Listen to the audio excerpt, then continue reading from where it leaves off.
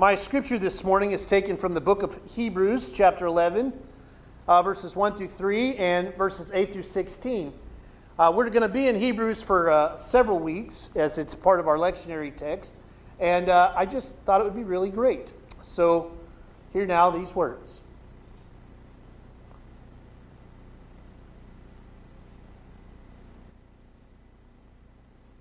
Now, faith is the assurance of things hoped for, the conviction of things not seen.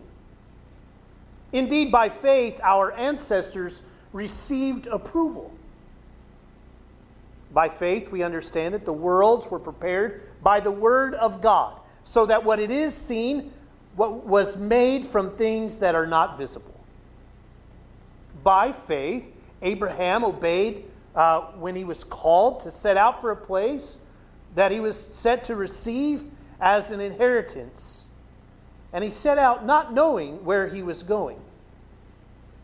By faith, he stayed for a time in the land of, in a foreign, the land he had been promised, as in a foreign land, living in tents, as did Isaac and Jacob, who were heirs with him of the same promise.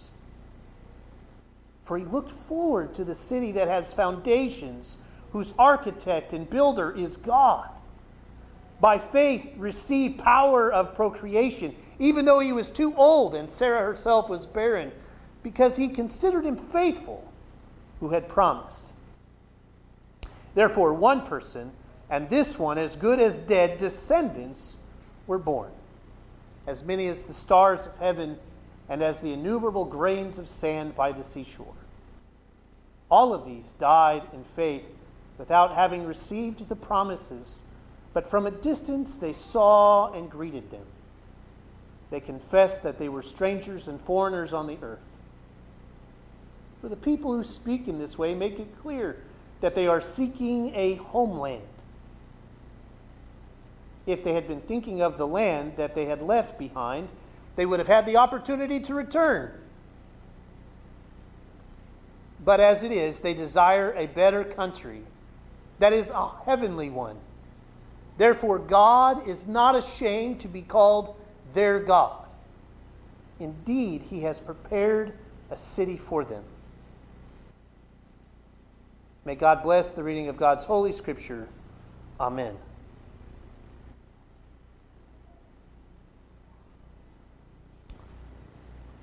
In this magnificent chapter that describes faith's ability to see God's promises that transcends generations, obstacles, and criticism, we are given an example. Abraham. Abraham trusts God's promise and is able to produce the first link of God's purpose, Isaac. And so enamored with God's ability to substantiate what God has personally promised him, that Abraham could even give his son Isaac back to God as a goner, convinced that God would even raise Isaac from the dead in order to fulfill his promise.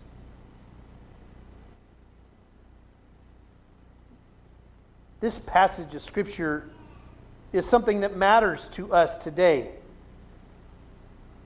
It gives us a new way of looking at the way that, what is the difference between faith and our daily life. So what is faith? One definition is it is the confident assurance that what we hope for is going to happen. It is the evidence of things that we cannot see. Some philosophers would say it's the idea that when you wake up in the morning, you know that the sun is going to rise, in the same way that at the end of the day, the sun will set. We have faith that that will happen.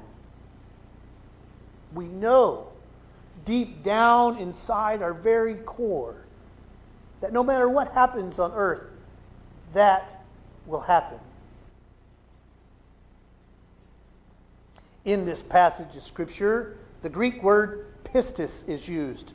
It's the difference between faith or trust or a belief or the quality of loyalty or faithfulness. Sometimes in this chapter and the next, pistis is related to or connected to the assurance or the endurance, maybe an understanding of a firm hope, where faith strongly involves the quality of human embrace and trust and tenacity.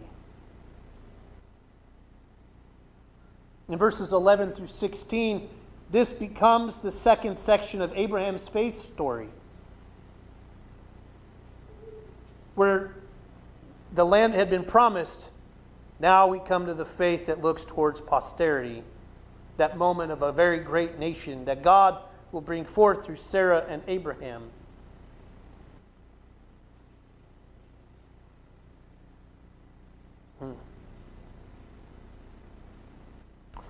We need to talk about the structure and the history of this book. We know that the book of Hebrews was written by someone that is trying to connect the past with the present. This group of people that had been brought up for centuries to believe that this understanding of the Torah had come into a way of living life amongst them. And there's a misunderstanding that we in the 20th and the 21st centuries have with this culture. You see, the part that we struggle with is that God cannot break promises. And I feel like sometimes I've beat this until it's like almost like I'm beating a dead horse. But there is a sense here that we tend to forget that God can't, will not, and never has broke any promises. God won't break promises. Humans do that. That's a human function. God makes this promise to Abraham in such a way that says, I will make your ancestors outnumber the stars in the sky and the sands of the sea. And Abraham's faith lets him know deep down to his very core that that's going to happen as much as we know that the sun's going to rise and set. That deep type of faith, that deep understanding of promise. You see, Abraham's world was not that different from us. There was angry and hurtful people at the time of Abraham. There was illness and sickness at the time of Abraham. There was floods and famines and people starving left and right in the time of Abraham. Does it sound familiar? And yet Abraham's faith was so deep and devout that there was no wavering in this understanding. There's an understanding that God will provide. Why? Because God does not break promises.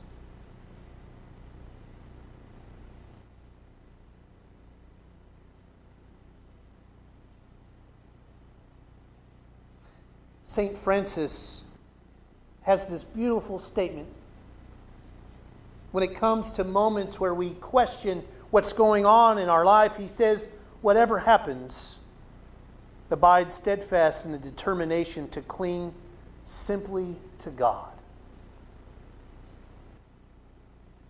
There's something powerful to recognize that our faith can see us through all of the obstacles thrown at us. That this promise that God has made to and for us isn't going to break, it isn't going to change. The world will. Anger will happen. People will get upset. Things will go crazy. But God's faith is unwavering. What do you mean, Josh? You were just talking about Abraham's faith. Yes, but God's faith in us is unwavering. Jesus comes and says, those who believe in me will accept it and inherit eternal life.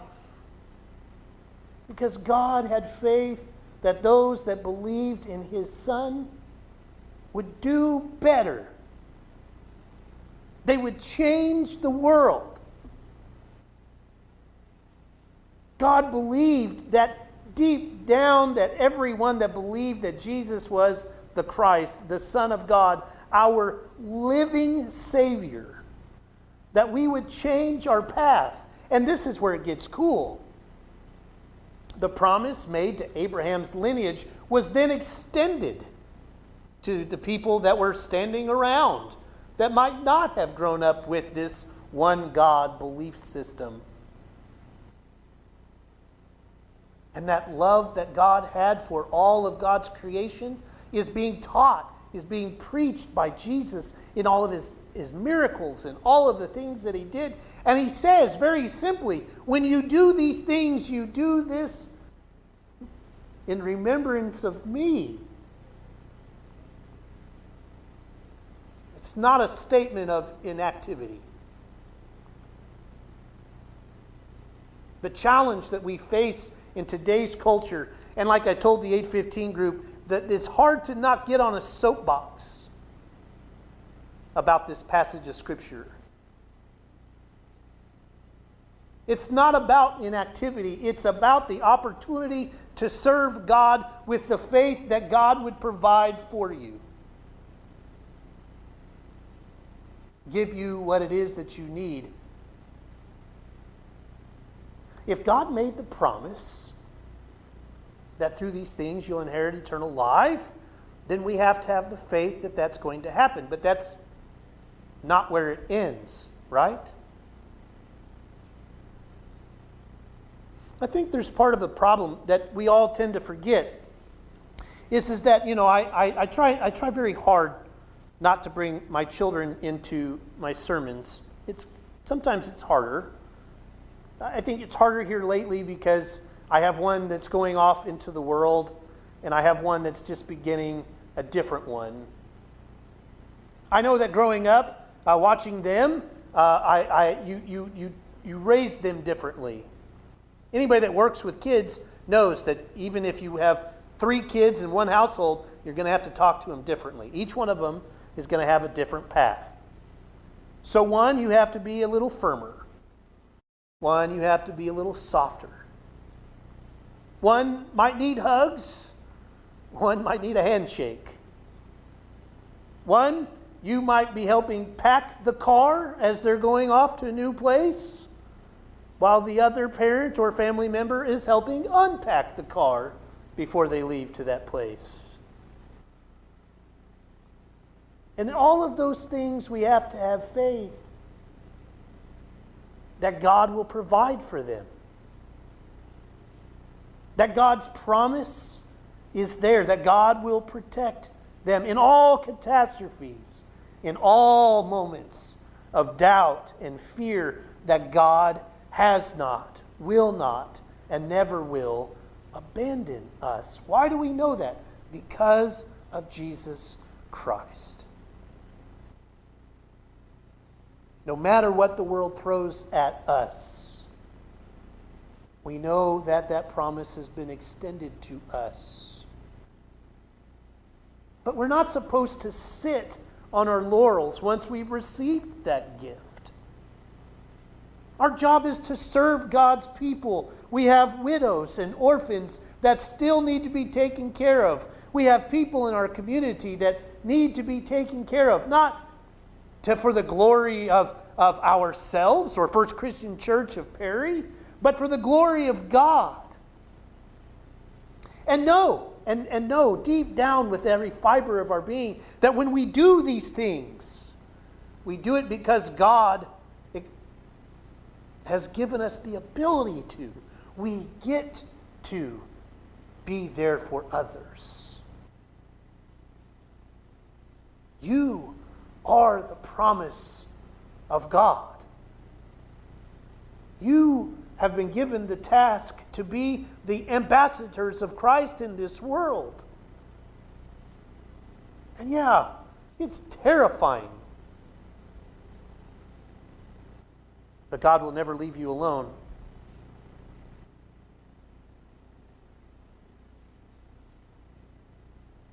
It's the kind of faith God values seems to develop best when everything fuzzes over. When God stays silent and the fog rolls in. We find that faith in Scripture is a gift. We see this in 1 Corinthians 12. We see its cousin, faithfulness, is also a fruit of the Spirit in Galatians chapter 5.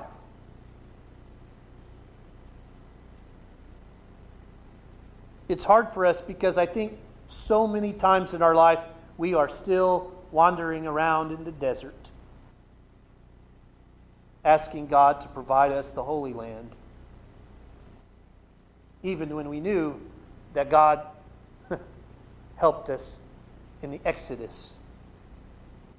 In this place, we recognize that God has given us assurance, given us the strength to endure. And it's through that firm hope that faith strongly involves the quality of the human embrace and trust and tenacity. In the name of the Father, and the Son, and the Holy Spirit. Amen.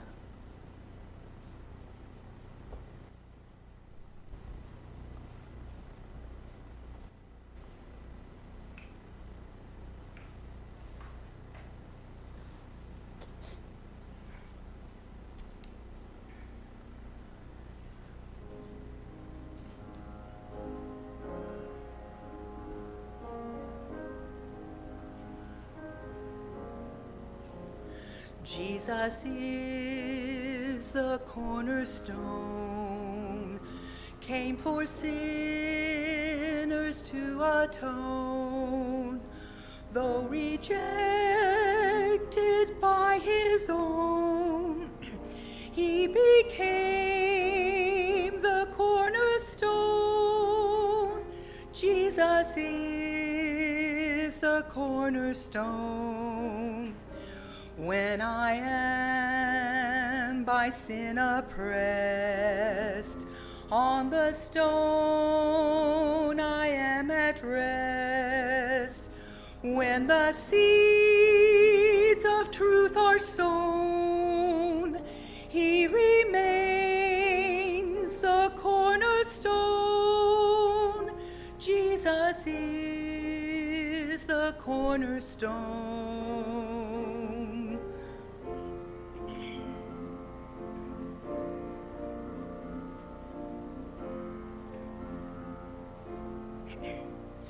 Rock of ages, cleft for me, let me hide myself in thee,